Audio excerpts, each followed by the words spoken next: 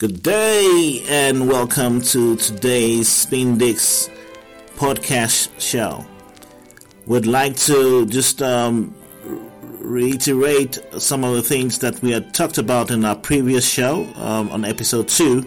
We literally just went into the chapter 1 where we talked about our realities being our thoughts being the evidence of our reality, basically. So at this point we're going to be looking at something different. We're going a little bit further now into the book, and we would like to look at this anecdote that says your imagination should be filled with thoughts of joy, peace, and happiness.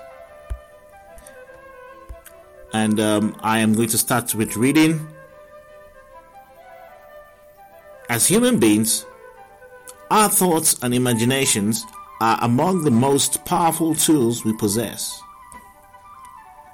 They can shape our perceptions of the world, determine our actions, and ultimately determine our destiny. In this sense, our imagination is an essential component of our consciousness and a key factor in our ability to experience harmony, joy, peace, and love. The expression, your imagination determines your destiny, reminds us that our thoughts and imaginations have a profound impact on the course of our lives. If we nurture our imaginations with positive, loving, and harmonious thoughts, we are more likely to experience a reality that reflects these qualities.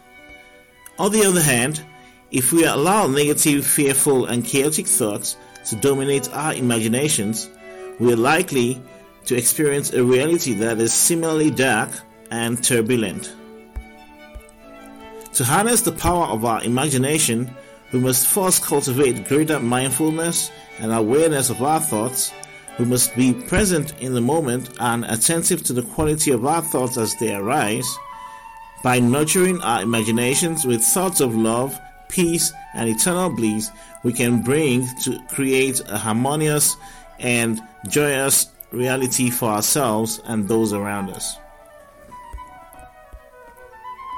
At the same time, we must also be mindful of the ways in which our imaginations can be hijacked by external forces such as media, advertising, and other sources of information. We must be vigilant in protecting our imaginations from negative fear-based narratives that can erode our sense of peace, love, and harmony. Ultimately, the key to harnessing the power of our imagination is to cultivate a sense of joy and inner peace within ourselves. When we are in a state of joy and inner harmony, we are more likely to attract positive experiences and outcomes into our lives.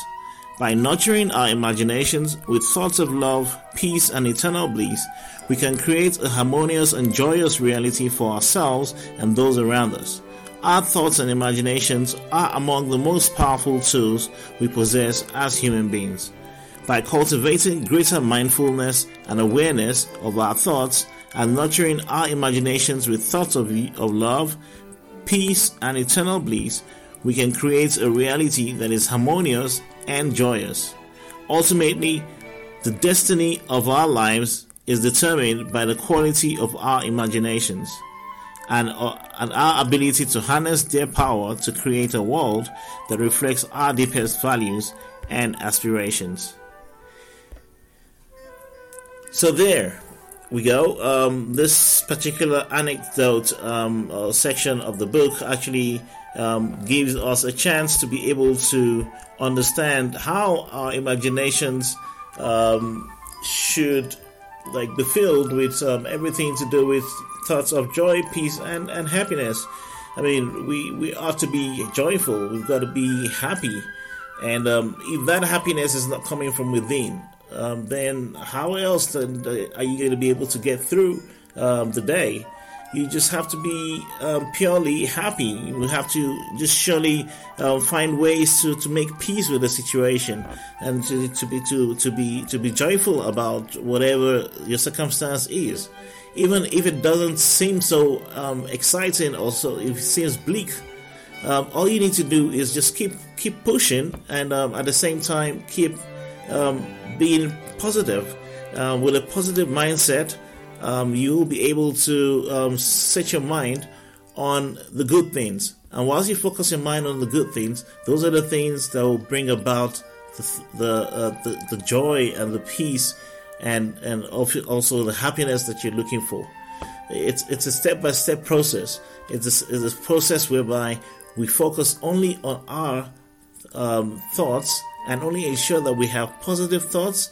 Those positive thoughts translate to positive words, and therefore also translating to positive deeds. This, I believe, is what a lot of people out there are lacking. And we seek after external forces to get our sort of happiness. I mean, you see today everyone is on their cell phones. People are on social media, and so many different activities that distract a person from actually focusing on what they need to focus on. So a lot of us needs to be mindful and look for ways of heightening our own consciousness. These are ways of getting to be more conscious of your thoughts. As you focus more on your thoughts, you heighten your awareness, you heighten your consciousness, and this is what it means to be able to reach some form of happiness. As you heighten your awareness, you begin to realize all the good things that are all around you. And you later don't have to focus on the negative things that are coming up. By focusing more on the positive, then you realize that there's actually more positive influx, and that really helps out. If you tune to a positive frequency, you will always get something positive coming out of your situation.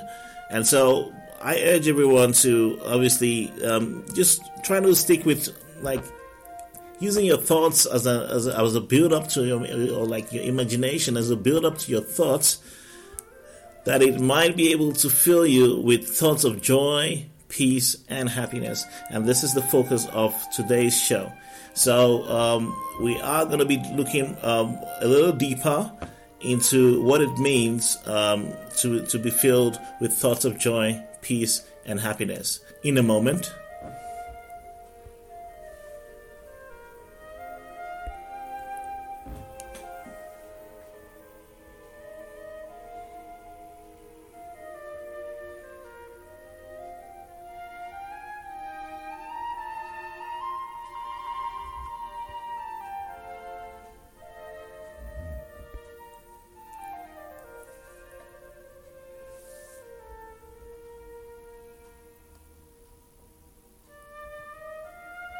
All right, welcome back.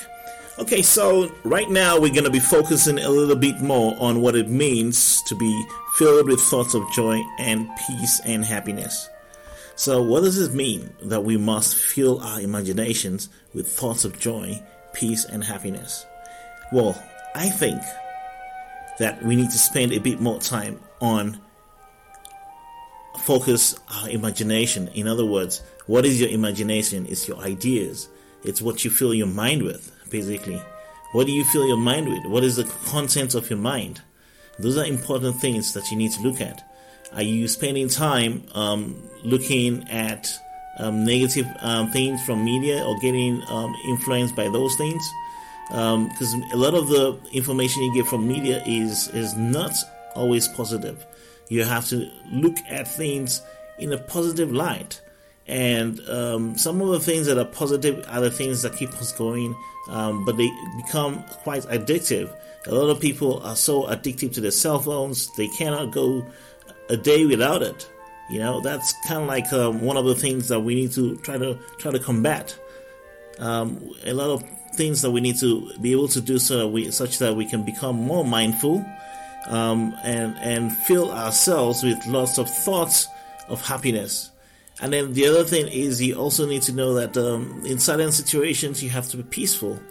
Even when in around you, your situations and your environment isn't a peaceful one, you be the light. Turn on the light and turn on the light of peacefulness. in that situation, and you realize that everything will be happening for the better. And so I just want to urge everyone to delve into these pages and try to just experiment and read chapter by chapter. At the same time, also look at the paragraphs in the book and just sort of chew into it, like read it over again to see if you mainly get the text and the concepts of that book. And the book is, once again, we mentioned it, is Living with Harmonious Thoughts, a perspective of a benevolent mind. And this is what we are talking about, and we are currently on chapter 1, and we just finished a couple of anecdotes. And so how this book is structured is you've got the chapter, and then obviously in the chapter it'll be a reference to an anecdote, and then an elaboration of what is being discussed within that aspect of information presented by the anecdote. So that is essentially what this book is about, and you delve into it. It's more telling you about how to experience a good life and a harmonious and fulfilling life. And this is what the book really talks about. So I'd say let's take a little bit of time to read the book, and also give yourself time to digest it, and give yourself time to implement it. And I think you'd find that everything will go on very positively and very fulfilling for you.